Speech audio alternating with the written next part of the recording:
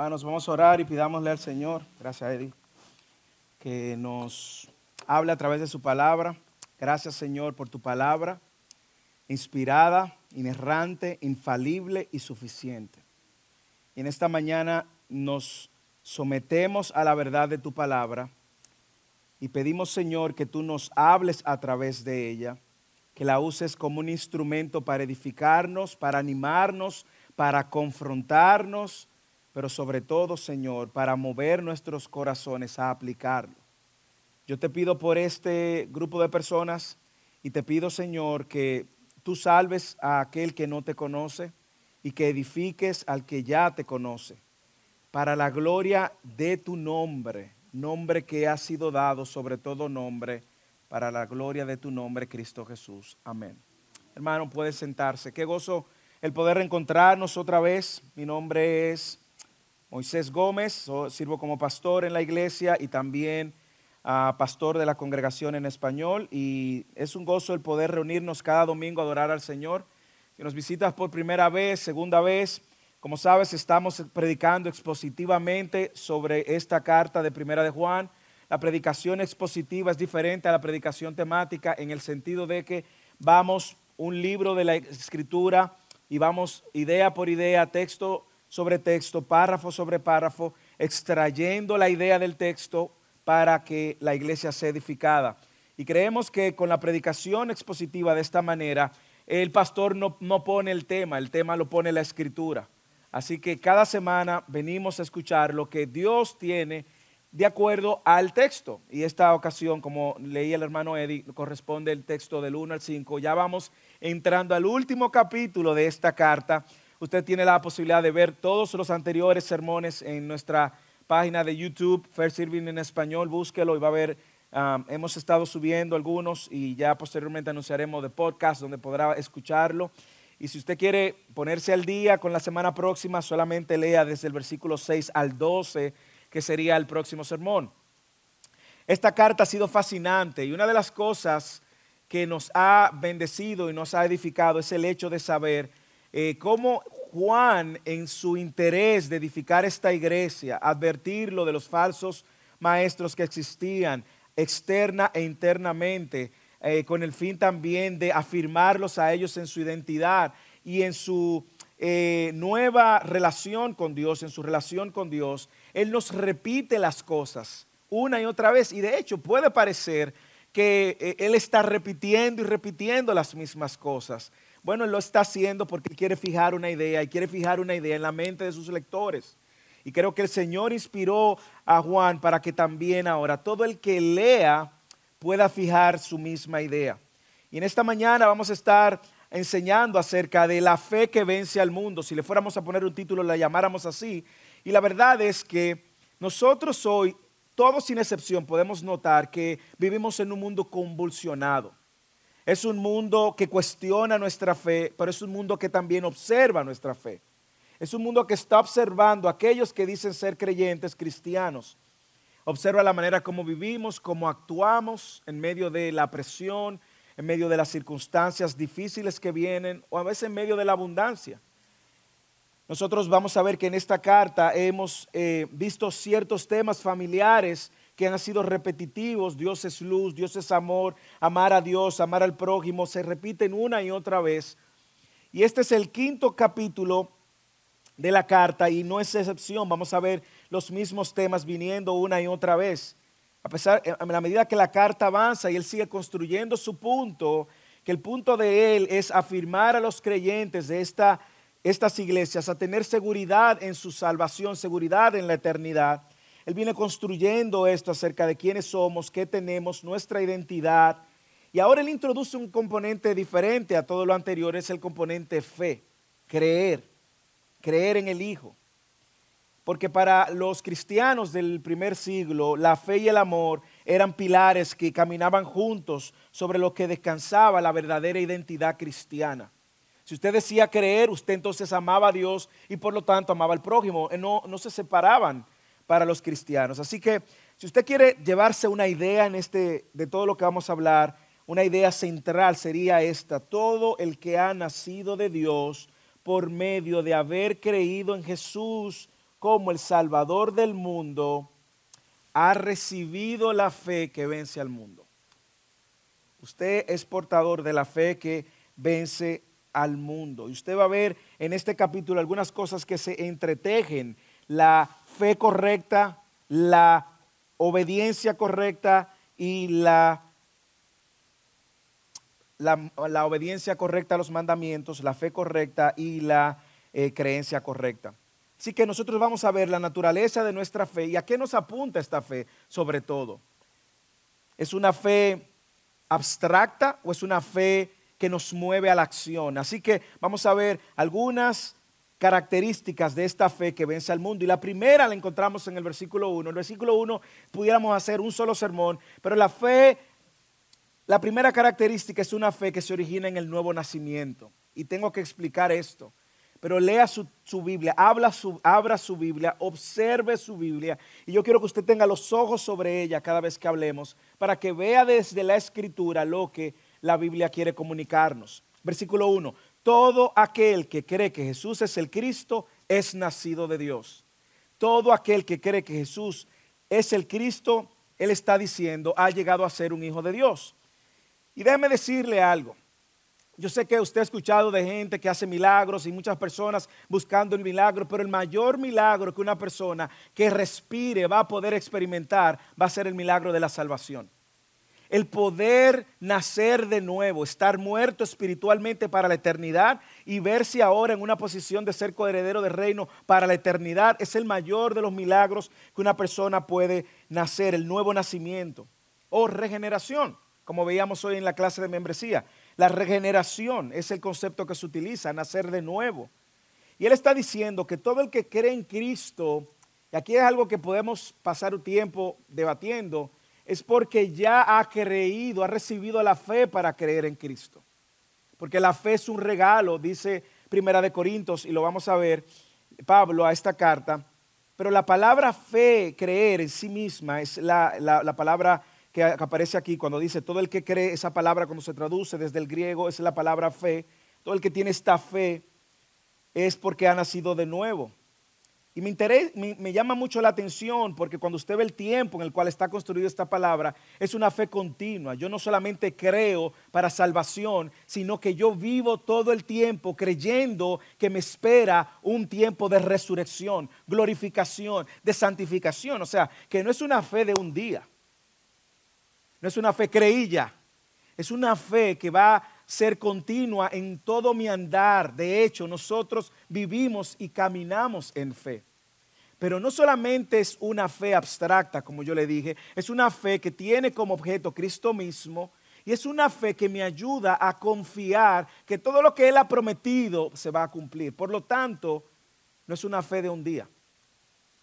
El origen de la fe que vence al mundo viene como resultado de haber nacido de nuevo, experimentar este nuevo nacimiento. Observe el texto. Todo aquel que cree, o sea, nadie queda afuera, nadie que cree en el Hijo de Dios. Y cuando hablamos de creer, ya hemos explicado esto en sermones anteriores, no es creer abstractamente o creer intelectualmente o creer como creían los demonios, que los demonios también creen. Estamos hablando de creer y como resultado de creer, responder a la verdad de quién es Él y de lo que Él ha mandado, de llamarme al arrepentimiento, de confesar mis pecados y de ahora someterme a su señorío. O sea que es una fe no solamente abstracta, es una fe acompañada de una respuesta. Esta fe no es una fe que el hombre natural puede producir por sí mismo, sino que es una fe dada por Dios. Su agente es Dios. Dios es quien provee esta fe. Una persona que ha creído en Cristo es una persona que ya ha nacido de nuevo. Recuerde, y creo que hemos hablado de esto, pero todo el Antiguo Testamento, en gran parte del Antiguo Testamento, Dios había profetizado de que iba a hacer esto. Acompáñenme, creo que van a estar en pantalla los textos, a ver algunos textos donde nos recuerda que el agente de la fe es Dios. Esta fe que vence al mundo es una fe que viene dada por Dios. Jeremías capítulo 24, versículo 7. Les daré un corazón nuevo para que me conozcan, porque yo soy el Señor y ellos serán mi pueblo y yo seré su Dios, pues volverán a mí de todo corazón. Jeremías 32:39, y les daré un corazón y un solo camino. Jesús dijo, yo soy el camino. Les daré un corazón y un solo camino para que me teman siempre, para bien de ellos y sus hijos después de ellos. Ezequiel, capítulo 11, versículo 19, yo les daré un corazón y pondré mi espíritu nuevo dentro de ellos y quitaré su corazón de piedra y les daré un corazón de carne. Siga leyendo, Ezequiel 36, 26, 27. No solamente lo dijo en el 11, sino que ahora lo repite 10, 15 versículos después. Entonces, y a esto era lo que Jesús se refería cuando le hablaba a Timoteo, de que te era necesario nacer del agua y del espíritu. Ese es en este texto que Jesús estaba pensando y que Nicodemo, como maestro de la ley, debía saber. Entonces les rociaré con agua limpia y quedaré limpios de toda inmundicia y todos sus ídolos les limpiaré. Además, les daré un corazón nuevo y pondré. Él nos llama y entonces, ¿cuál es nuestra respuesta? Arrepentirnos. Así que cuando estamos leyendo en este versículo, todo el que cree que Jesús es el Cristo, es nacido de Dios, está Juan pensando en este nuevo nacimiento que viene dado como sobrenaturalmente, soberanamente, por medio de la obra del Espíritu Santo, donde Él remueve nuestro corazón de piedra, pone un corazón sensible ahora a su voz y pone su espíritu dentro de nosotros y su ley para que le obedezcamos. Esto es posible por medio de la fe en Jesucristo como el único mediador para salvarlo. Yo he dicho que en el año próximo empezaremos un pequeñito instituto teológico y vamos a hablar mucho de esto porque nos puede ayudar a aclarecer cómo sucede este orden de la salvación. Pero ahora no es el momento porque tenemos tiempo limitado. Sin embargo, déjeme ilustrarlo de esta manera. Imagínese, y esta es una ilustración que usó un predicador inglés llamado Charles Spurgeon. Imagínese que una persona se está ahogando. Y esa persona se está ahogando y viene alguien en rescate de esa persona está allá, esa persona entiende que si se lanza también se va a ahogar, por lo tanto usa una soga y lanza la soga. El que se está ahogando atrapa la soga y el que le ayuda lo saca. ¿Quién lo salvó? ¿La soga o la persona? Indiscutiblemente fue la persona. La soga sencillamente fue un medio. La fe actúa como esto. Dios es quien nos provee por medio de su Hijo Cristo el medio para salvarnos y nos da la fe que sirve como esa soga para ayudarnos a traernos a Él. Así que lea otra vez, todo el que cree que Jesús es el Cristo es nacido de Dios. Por lo tanto, el haber nacido de Dios ahora nos posiciona, y es lo que hemos visto en toda la carta, en un nuevo momento, una nueva identidad. Mire lo que él viene diciendo desde el capítulo 2, versículo 29. Él dice, y usted lo puede buscar en uno de los sermones que está allá en línea, si sabéis que Él es justo, sabéis que todo el que hace justicia es nacido de Él. Es decir, el que hace lo correcto, lo que Dios ha dicho que es justo, es nacido de Él. En el capítulo 3, versículos 9 y 10 también hablamos que Juan decía lo siguiente, ninguno que es nacido de Dios practica el pecado. ¿Por qué? Porque la simiente de Dios permanece en él y no puede pecar, vivir en pecado en el tiempo que está conjugado, porque es nacido de Dios. Hay una nueva naturaleza, hay una nueva identidad que Juan ha querido venir enseñándole a estos lectores. Y en el capítulo 4, hace 2 semanas quizás atrás, hablamos también de esto. Versículo 7, él decía, amados, amémonos unos a otros porque el amor es de Dios y todo el que ama es nacido de Dios. Así que vea cómo él viene repitiendo el concepto de nacer de nuevo. Y ahora él nos dice que todo el que ha nacido, todo el que cree en Jesucristo, que Jesús es el Cristo, es nacido de Dios. Por lo tanto, la fe que vence al mundo, esta fe que desafía al mundo, es una fe que viene con el nuevo nacimiento. Así que la pregunta a hacernos es si usted ha nacido de nuevo. Yo creo que es la pregunta que se desprende al ver esta realidad. ¿Por qué? Porque si nosotros no hemos nacido de nuevo, no somos portadores de una fe que desafía, vence a este sistema, al mundo y todo lo que él ofrece. No se compare y no compare esta fe con la fe de otras religiones, la fe que otros profesan. Tampoco no es fe en ti mismo, como usted va a escuchar personas que dicen, ten fe en ti mismo. No es eso de lo que está hablando aquí. Eso es humanismo, el hombre es el centro. No es una fe en otra persona, ten fe en el pastor. No es una fe en lo que tú tienes, en lo que tienes en la cuenta del banco, en lo que no tienes o quieres tener. De hecho, no es una fe en la fe. Hay personas que a veces tienen fe en la fe. Ten fe, pero ¿en qué? ¿En quién? No, den fe, pero dime en qué, en quién. Bueno, no es fe en la fe. Es la fe en Cristo que vence al mundo. Hermanos, hermanas, si usted no ha nacido de nuevo, esa es la invitación en esta mañana. Es nuestra oración que tú puedas ver tu condición y tu necesidad de un Salvador y responder al llamado de Dios arrepintiéndote de tus pecados. Pero si tú eres nacido de nuevo, hermano y hermana, eres una nueva criatura, regocíjate entonces en lo que has recibido. Adora a tu Dios por lo que Él ha recibido. Hermano, hermana, estas semanas siempre pasan muy ajetreadas con muchos problemas. Y cuando venimos en la mañana a adorar a Dios, adórelo por lo que Dios le ha dado, una salvación eterna, un posicionamiento eterno. Regocíjate en esa obra de Dios para tu vida. Porque tú no lo merecías, ni yo tampoco. Lo que merecíamos era el castigo eterno y por su gracia nos alcanzó. Si tú has nacido de nuevo, has recibido la gracia que tú no merecías.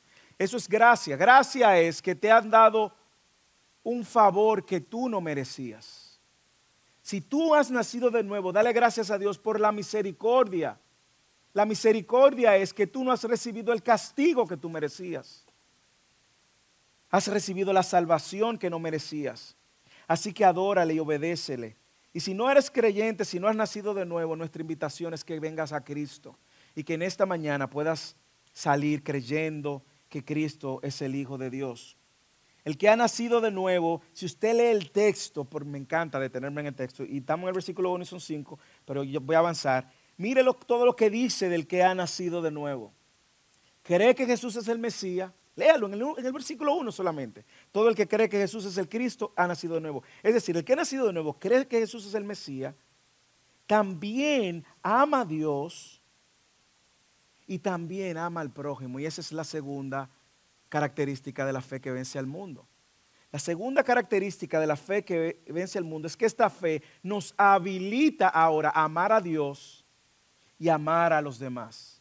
Nos habilita a amar a Dios y amar a los demás. ¿Por qué digo que nos habilita? Porque antes usted no podía amar a Dios. Romanos capítulo 3, versículo 10. No hay bueno ni en uno, no hay quien haga lo bueno. Todos se desviaron. Nadie quería a Dios. Pero ahora, dice el mismo capítulo 3, que hemos sido ahora justificados por la fe por medio de Cristo. Y ahora yo estoy habilitado a ver las bellezas de Dios y amarlo a Dios. Y consecuentemente, amar al prójimo. ¿Eso no es grandioso? La Biblia dice que nosotros éramos de ánimo hostil, era de pocas palabras. No queríamos que nos hablaran de Dios. Piensa en algo en lo cual le genera a usted hostilidad. Hay personas que le genera hostilidad hablar de política. Hay personas que le genera hostilidad que le hablen o le mencionen un pecado o una debilidad. Que usted dice, no me hable de eso, decimos en mi país. Así mismo con la incluida. No me hable de eso. Bueno, antes de venir a Cristo, eso era lo que pensábamos de Dios. No quiero a Dios. No hay bueno, no hay quien busque a Dios, no hay quien haga lo bueno. Y ahora le está diciendo que esta fe nos habilita a amar a Dios y amar al prójimo. Y todo el que ama al Padre y ama al que ha nacido de Dios. Un mundo que rechaza el amor de Dios. Vivimos en un mundo que vive de una manera individualista. Un mundo que odia al prójimo, que mata al prójimo, un odio constante, que vive en guerra, en divisiones. Un mundo donde el amor ha sido distorsionado, el amor a Dios ha sido ahora customizado, el amor al prójimo también. Y la manera de amar al prójimo es tolerándole sus pecados y sus estilos de vida pecaminosos. El amor a Dios ahora, la fe que vence al mundo, nos habilita a amar a Dios con la manera correcta, el estándar correcto, el estándar de Dios y amar al prójimo también. La fe en el Hijo de Dios nos habilita a amar al Creador del mundo y a nuestro prójimo. Van unidos de la mano. Y la palabra amor en Juan, yo creo que le mencioné en uno de los mensajes que Juan se conoce como el apóstol del amor, porque él es el que más menciona esta palabra. Y solamente en esta carta, aparece más de 30 veces la palabra amor. Y en los versículos del 1 al 3 aparece 5 veces. O sea que Él quiere dejarnos muy claro, sin mencionar todas las veces que lo he mencionado en lo anterior.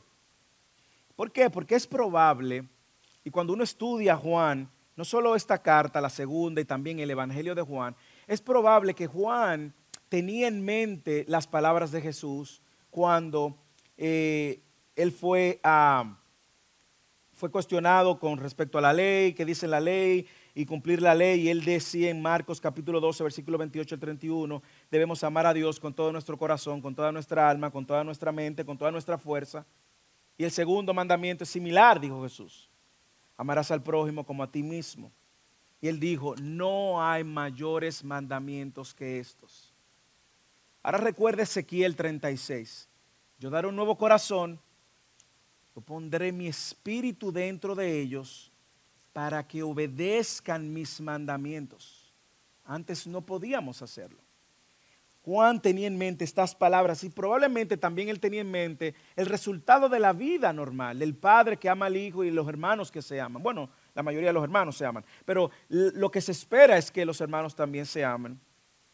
Si los cristianos aman a Dios, al Padre que lo creó, lo que Juan está diciendo, debe de amar también a los que son hijos.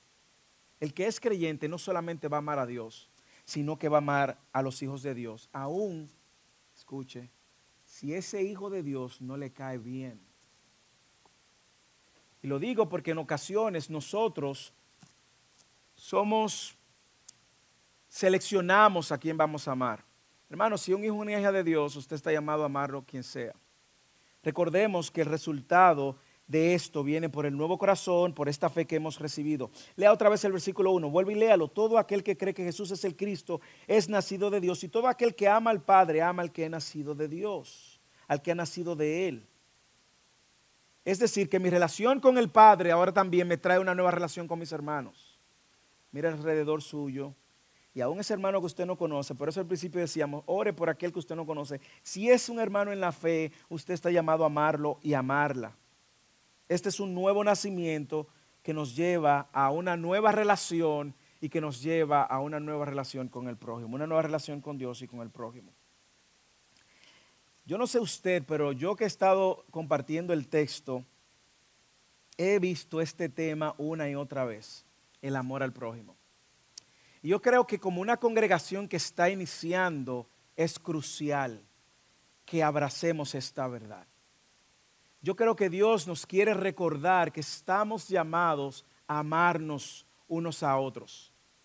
Esta congregación que está apenas naciendo, 2 meses quizás corridos, reuniéndonos semanalmente, está llamado a amarnos unos a otros. Ahora que somos poquitos, conocernos, amarnos, interesarnos en la vida del otro. En mi país, nosotros por naturaleza nos interesamos en la gente. Una isla, vivimos todos ahí y no tenemos dónde irnos. Es ahí, no, usted se tiene que amar o conocer. Y dicen que todo el mundo se conoce ya. Pero la verdad es que nosotros debemos de dejar de usar la palabra "cómo tú estás" como un protocolo. Y cuando le preguntemos a alguien "cómo tú estás", hacerle la pregunta deteniéndonos y esperando una respuesta que realmente nos diga "cómo tú estás". Tenemos que interesarnos por el otro, tenemos que ver la necesidad que tiene el otro, tenemos que ver cómo el otro está cargando pesado, cómo yo puedo ayudarle financieramente, espiritualmente, familiarmente, como pueda, laboralmente. Yo tengo que interesarme y amar a esa persona y buscar la manera de ayudarle. Quizás yo no tengo los recursos, pero quizás conozco a alguien que tiene los recursos que puede ayudarlo. Hermano Julio, mire, usted está necesitando de eso. El hermano fulano tiene una empresa que lo puede ayudar a que usted repare lo que usted necesite. Aquí un hermano que tiene un taller, el hermano Robert. Yo voy donde el hermano Robert cuando hice mi chequeo de inspección. Usted debería buscar este día aquí en el hermano Robert, por si su carro se le sucede algo, vaya donde el hermano Robert. Y la verdad es que debemos de buscar la manera de conocernos, saber qué usted hace, qué usted dedica, cómo yo puedo servirte, cómo tú puedes servirme, cómo puedes servirle al cuerpo de Cristo. Tus dones y tus talentos, yo lo necesito, porque esta fe que desafía y vence al mundo es una fe basada en amor a Dios y amor al prójimo. Eso no fue lo que dijo Jesús en Juan 15. En esto sabrán que son mis discípulos, si se aman unos a otros. Así que saquémosle provecho a la verdad de que somos un puño de personas que podemos conocer las vidas. Invítenlo a su casa, invítenlo a comer, invítenlo a cenar, sáquelo un día, conózcalo, sepa de su vida. ¿Cómo conociste al Señor? ¿Cómo puedo orar por ti?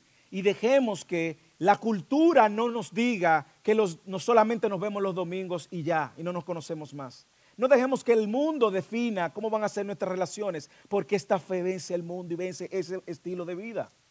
De hecho, cuando los discípulos empezaron a hacer comunidad, estaban introduciendo una nueva cultura. Tenían todas las cosas en común, compartían el pan, el alimento juntos. Era contracultura. Yo les invito, amados hermanos y hermanas, a que abracemos eso y vivamos el evangelio y seamos genuinamente creyentes, amándonos genuinamente, porque son inseparables. La fe en Dios y el amor al prójimo es inseparable. Seamos genuinos creyentes y vivamos la fe interesados y preocupados por el otro. Así que esta fe que vence al mundo es una fe que no solamente nos llama por medio del nuevo nacimiento, sino que nos habilita a amar a Dios y amar al prójimo. Y el prójimo es mi entorno, mi amado. Primero en el contexto, mi hermano en la fe, pero también más allá. Así que, y pudiéramos aplicar de muchas maneras, restaurando relaciones, esposos perdonando esposas, esposas perdonando esposos. Nosotros no tenemos que aceptar lo que el mundo nos dice con respecto a las mujeres, que las mujeres no olvidan, sino que archivan. Eso no debe de existir en medio de nosotros. Las mujeres están llamadas a perdonar, no a archivar. El hombre también, los hijos sirviéndole a los padres sirviéndole a sus hijos de manera sacrificial, esposos amando a sus esposas como a Cristo amó a la iglesia, esposas sometiéndose a sus maridos a pesar de sus errores, amándolo con un amor no fingido. Esa es la fe que vence al mundo. Dígame usted si eso no es contracultura, si eso no es contra lo que el mundo está ofreciendo. Seamos cristianos genuinos. Estos dos componentes no se pueden conectar. El mundo no conoce, no se pueden desconectar. El mundo no conoce este tipo de amor, no lo conoce. Y nosotros somos los representantes de modelar este amor. La fe verdadera siempre lleva el amor de Dios, el amor a Dios y a los demás. Un amor que resulta en obediencia. Así que una característica primera es que esta fe se origina en el nuevo nacimiento. Por lo tanto, nos da una nueva naturaleza, un nuevo corazón, un nuevo espíritu, un nuevo Dios y Señor para responder a la mentira, a las amenazas y a los dioses de este mundo. Segundo, nos habilita a amar a Dios y amar al prójimo. Y tercero, nos habilita a guardar los mandamientos de Dios. Antes no podíamos. Léalo en el versículo 2 y 3. En esto sabemos que amamos a los hijos de Dios cuando amamos a Dios y guardamos sus mandamientos. Porque este es el amor de Dios, que guardemos sus mandamientos. Y sus mandamientos no son gravosos. Sabemos que amamos a los hijos de Dios si amamos a Dios y obedecemos sus mandamientos también.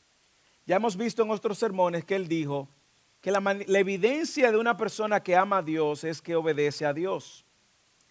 No es la condición para ser salvo, pero el salvo obedece a Dios.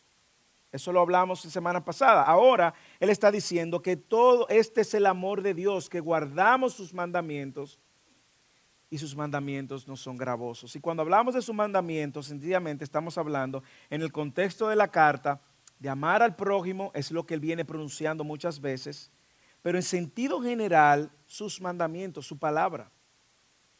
Sabemos que amamos a los hijos de Dios y amamos a Dios y obedecemos sus mandamientos. Ahora, recuerde que es por medio de la fe en Cristo que recibimos un nuevo corazón y tenemos ahora disposición de hacerlo. Recuerde Jeremías, pondré mi ley, Jeremías 31, 33, pondré mi ley dentro de ellos y sus corazones la escribiré. Entonces será mi pueblo. Ezequiel 36, 26, daré un corazón nuevo y pondré un espíritu nuevo dentro de ustedes y quitaré el corazón de piedra y les daré un corazón de carne. ¿Y qué pondré también? Pondré dentro de ustedes mi espíritu y haré que anden en mis estatutos y que cumplan cuidadosamente mis ordenanzas. ¿Usted entiende el antes y el después? Usted entiende que una persona que no ha nacido de nuevo es imposible que pueda obedecer a Dios. Va a ser un legalista, va a ser cargar muy pesado y va a encontrar pesado, gravoso, la palabra que usa Juan, va a encontrar pesado obedecer, porque no tiene el Espíritu de Dios, no tiene ahora la habilidad de responder a Dios. De hecho, en esta misma carta, en el capítulo 4, versículo 20, él dice, si alguno dice, yo amo a Dios y aborrece a su hermano, es mentiroso, porque el que no ama a su hermano, a quien ha visto, no puede amar a Dios a quien no ha visto. Y este es el mandamiento que tenemos delante de él, el que ame a Dios, ame también a su hermano. Mire ahora cómo este mandamiento de amar al prójimo no es una opción, es un mandato. Juan capítulo 4, 1 Juan 4, 20, 21. Entonces, él nos dio este mandato, pero también nos ha dado otros mandatos. El amor de Dios, según ese amor a Dios, según Juan, se manifiesta obedeciendo a Dios. Escuche, hermano, hermana, usted puede decir que ama a Dios. La pregunta es, ¿usted obedece a Dios? ¿Usted está buscando intencionalmente obedecer a Dios? Esta fe que vence al mundo ahora nos habilita a obedecer y a guardar estos mandamientos. ¿Por qué? Porque ahora, escuche esto, estos mandamientos son los que definen nuestra cosmovisión. En pocas palabras, nuestra visión del mundo. Ya yo no estoy bajo el régimen y los mandamientos de este mundo. Ahora yo tengo una nueva visión, cosmovisión, que ha sido dada por Dios por medio de su palabra. Tengo un nuevo Señor y Dios a quien debo de rendirle adoración y obediencia, y ahora Él me ha dado una serie de mandamientos, y no solo a eso, Él me lo dio de manera fría, sino que Él puso su corazón dentro de mí, me habilita ahora a obedecerle, y ahora yo estoy llamado a obedecerle. Si realmente amamos a Dios, también entonces debemos de obedecerle. Una conexión inevitable. Fe nos llama a amar a Dios. Ese amor a Dios, mostrándoselo amor al prójimo, es un amor práctico, es un amor activo, es un amor que se expresa en acciones, es un amor sacrificial, es un amor, es una obediencia también, ¿cómo pudiéramos decir? Deleitante, que yo me deleito en obedecer. Cuando nacemos de nuevo yo puedo obedecer. Usted recuerda a los fariseos, probablemente usted recuerda a los fariseos y probablemente recuerda este texto de Mateo 23. ¿Qué pasaba? Escuche lo que Jesús le dice a la muchedumbre, a los discípulos. Mire qué interesante. Jesús le dice a los discípulos y a la muchedumbre, los escribas y los fariseos se han sentado a la cátedra de Moisés. De modo, le dice Jesús, hagan y observen lo que ellos digan. Hagan y observen lo que ellos digan, pero no hagan conforme a sus obras, porque ellos dicen y no hacen. Atan cargas pesadas y difíciles de llevar y ponen sobre la espalda de los hombres cosas que ellos ni con un dedo quieren moverla. Y entonces más adelante él dice, pero mi yugo es fácil y carga muy ligera. Ahora nosotros podemos deleitarnos en obedecer a Dios. Él dijo, venid a mí todos los que estáis trabajados y cansados, y yo os haré descansar. Tomad mi yugo sobre vosotros, aprended de mí, que soy humilde de corazón, y hallaré descanso. Una fe que me habilita ahora a guardar los mandamientos de Dios. Esta fe que vence al mundo nos moldea a la forma de Dios y no a la forma del mundo.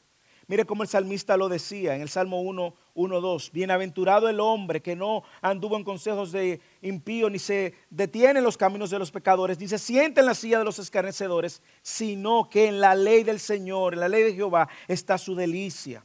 Y en su ley medita de día y noche.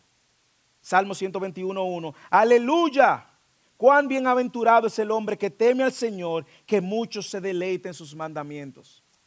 Salmo 119:16. Me deleitaré en tus estatutos y no olvidaré tu palabra. Hermano, ¿usted encuentra deleite en esta palabra? Usted persigue esta palabra, persigue ser alimentado por esta palabra, persigue obedecerla a esta palabra. La fe que vence al mundo cambia nuestra manera de ver al mundo. Por lo tanto, ahora nos respondemos a los intereses del mundo. Juan lo dijo una semana pasada cuando les predicábamos: no os améis al mundo, ni las cosas que están en el mundo. Si alguno ama al mundo, el amor del Padre no está en él. No vivimos bajo esta cosmovisión. Ahora tenemos una cosmovisión diferente.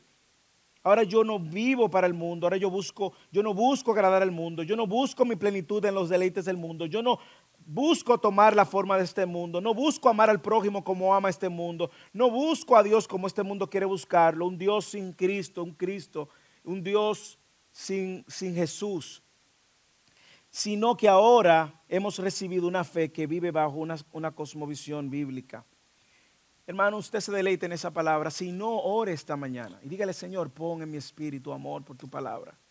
Quiero deleitarme en ella. Quiero deleitarme. Ya para terminar, esta fe que vence al mundo produce el mayor de los milagros, el nuevo nacimiento. Es una fe que viene como produce en nosotros el nacer de nuevo. Es una fe que nos habilita a amar a Dios, a amar al prójimo. Es una fe también que nos habilita a guardar los mandamientos. Y el último punto es una fe, me encanta, que nos apunta al que venció al mundo. Es una fe que nos apunta al que venció al mundo. Léalo en el versículo 4 al 5, los últimos dos versículos de esta mañana. Porque todo lo que es nacido, aquí vuelve otra vez la palabra del versículo 1, Juan, haciendo como un sándwich. Todo lo que es nacido, quiero recordarte, volver al versículo 1, todo lo que es nacido de Dios vence al mundo. Y esta es la victoria que ha vencido al mundo, nuestra fe. ¿Y quién es el que vence al mundo? Sino el que cree que Jesús es el Hijo de Dios. La fe que vence al mundo no te va a dejar en un sistema religioso. Te va a apuntar a aquel que venció al mundo. Aquel que venció al mundo. Ya el mundo no es mi pasión, es Dios. Ya yo no busco deleite en lo que el mundo ofrece, sino en lo que Dios ha dicho. Ahora me apunta a Cristo. Y Él lo viene diciendo. Él viene, por eso el título es La fe que vence al mundo. Porque Él viene preparando a la audiencia hasta este punto. Usted recuerda en el capítulo 2, versículo del 15 al 17. Ya lo dije, no améis el mundo ni las cosas que están en el mundo. El mundo pasa, sus pasiones. Pero el que hace la voluntad de Dios, Él dice, permanece para siempre. Jóvenes, adultos en general, no busquemos agradar a este mundo. La fe que vence al mundo no te va a poner los ojos en este mundo. Por eso es que nosotros cuando predicamos hace una semana, no te dejes de engañar, y hablamos de cómo algunos tuercen la verdad y quieren por medio de este evangelio de la prosperidad que viene del infierno, ¿qué hace el evangelio de la prosperidad? Hace que tú pongas la mirada en el mundo. En lo terrenal, en lo material. La fe que vence al mundo apunta a Cristo. Apunta al que venció al mundo.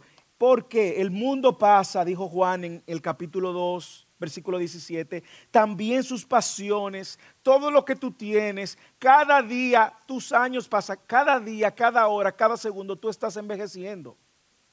El mundo está pasando. Pero el que hace la voluntad de Dios, conectado con obediencia, permanece para siempre. En el capítulo 4 Él vuelve y lo repite y dice: mis hijos, vosotros sois de Dios y habéis vencido, porque mayor es el que está en vosotros que el que está en Él. Y ahora en el capítulo 5 Él quiere ahora apuntar una vez más a Cristo. La fe que viene al mundo, la fe que vence al mundo no está basada en la esperanza de ningún hombre de este mundo. Ningún hombre de este mundo.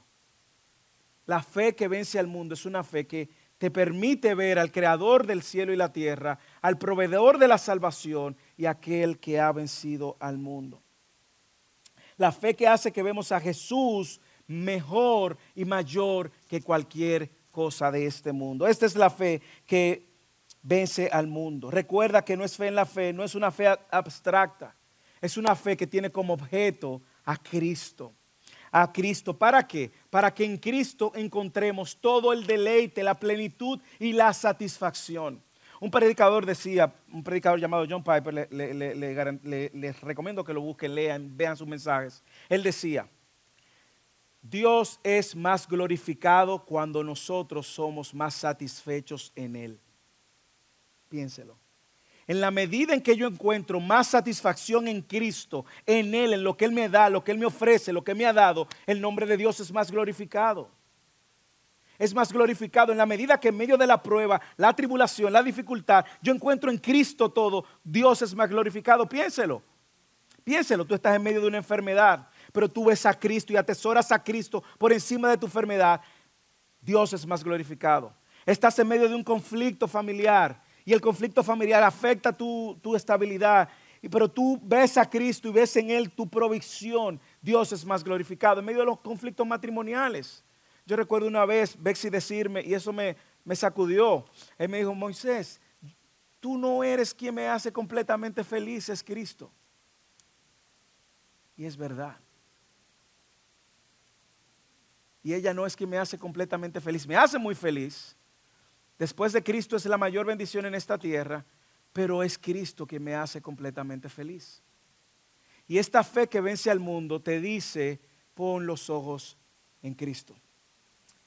Mire lo interesante, que el mundo quiere remover a Cristo de todo el escenario, de todos los escenarios. Cristo es el único que ha vencido al mundo y Cristo es el único que vino a salvar al mundo.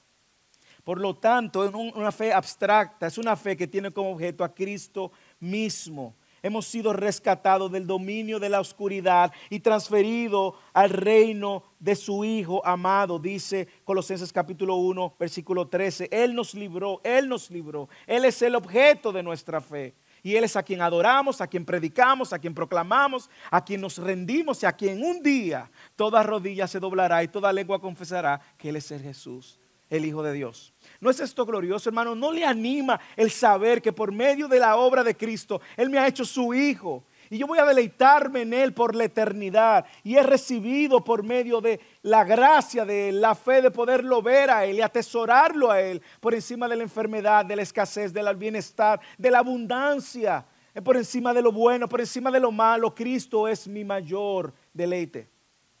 Yo estoy muy entusiasmado porque el año próximo empezamos Filipenses. Y es en Filipenses que Pablo dice: porque he sabido vivir en abundancia y en escasez. ¿Por qué, Pablo? Él dice: porque todo lo puedo en Cristo que me fortalece. Contentamiento, porque ha atesorado a Cristo por encima de todo. Ya para terminar, observe cuántas veces Él repite: vence, vence. El año próximo vamos a dar el taller otra vez de cómo estudiar la Biblia, y uno de los pasos es esta observación. Pero observe cuántas veces: porque todo el que ha nacido de Dios vence al mundo, y esta es la victoria que ha vencido al mundo, nuestra fe. ¿Y quién es el que vence al mundo sino el que cree que Jesús es el Hijo de Dios? El que vence es aquel que ha nacido de Dios por medio de la fe en Cristo. El que cree que Jesús es el Hijo de Dios. El que cree que el Hijo de Dios vino a salvarnos de nuestros pecados. El que cree que por medio de sus propios esfuerzos no podrá salvarse, sino por medio de la única obra capaz de salvarte, la obra de Cristo. Este es el que ha vencido al mundo, hermano. Pongamos nuestra fe y nuestra confianza en Él, porque Él no va a fallar ni a defraudarnos. Es digno de toda confianza. Es digno de toda confianza. ¿Quién es el que vence al mundo, hermanos? Dice el texto: el que cree que Jesús es el Hijo de Dios. Pero porque vencimos al mundo nosotros, no, porque Él lo venció. Él dijo: en el mundo tendréis aflicción, pero confiad, yo he vencido al mundo. Hermanos, oremos para que esta verdad la podamos masticar el lunes en la mañana, el martes en la mañana, el martes en la noche, en el trabajo, en la dificultad, en la prueba, cuando vengan las malas noticias, cuando vengan las buenas noticias. Atesoremos a Cristo por encima de todo, de la estabilidad y de la no estabilidad, de lo bueno y de lo malo. Atesoremos a Cristo, porque la fe que vence al mundo viene como resultado de Él haberte hecho su Hijo. Porque la fe que viene al mundo ahora te habilita a amar a Dios y amar al prójimo. Porque la fe que vence al mundo te da un nuevo sistema, una nueva cosmovisión que desafía este mundo. Y ahora tú estás habilitado a obedecer al Dios creador del cielo y la tierra. pero sobre todo esta fe no te deja confundido en quién es que va a creer. Esta fe te apunta a Cristo. La fe que viene al mundo, que vence al mundo, nos apunta a que venció al mundo. Nosotros ahora somos representantes de un nuevo reino. Nosotros tenemos un nuevo sistema, una nueva manera de vivir, una nueva esperanza, sabiendo que no pertenecemos a este mundo. Dios ha cambiado nuestro lugar, Dios ha cambiado nuestra morada eterna, hermanos. No nos aferremos tanto a los intereses de este mundo, no nos aferremos tanto a lo material de este mundo. Como creyentes, recordemos que somos sencillamente pasajeros de este mundo. Este no es nuestro final. Hay una promesa para todo el que cree. Como creyentes, dejemos de buscar el aplauso de este mundo. Dejemos de amar las cosas de este mundo. Dejemos de poner la esperanza en las cosas de este mundo. Sino sigamos a aquel que venció al mundo. Mostremos a otros las buenas noticias de aquel que venció al mundo. Llevemos a otros a ver el sacrificio que Cristo hizo para salvar a este mundo. Y estemos comprometidos con ser embajadores de esta fe que vence al mundo. Al principio dijo, el mundo nos observa. Mañana su vecino, su compañero de trabajo, sus familiares van a estar observando. Es mi oración que no lo observen a usted, sino que al verlos a ustedes apunten al que venció al mundo. Oremos.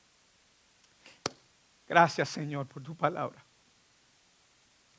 Gracias porque es viva y es eficaz. Yo he sido grandemente bendecido y animado por medio de ella en este día. Yo te pido que tú bendigas y animes a nuestra congregación. Donde quiera que se encuentren, algunos más maduros que otros, algunos nuevos creyentes. Señor, pero que podamos atesorarte a ti por encima de todo. Por encima de todo, Señor. Que cualquier situación que mi hermano o mi hermana en este día esté enfrentando, pueda verte a ti por encima de todo. Y si en esta mañana hay alguien que no te conoce, es mi oración. Te pido, Señor, que tú hagas el milagro que solo tú puedes hacer y darle la fe para creer en ti. Padre, yo te pido, Señor, que tú toques el corazón. Quizás alguna persona ha estado viniendo por años a la iglesia, pero aún no conoce a Cristo. Yo te pido, Señor, que si hay alguien así en medio nuestro, que tú lo salves. Que tú hagas el mayor de los milagros y le des el privilegio de verte a ti por encima de todo.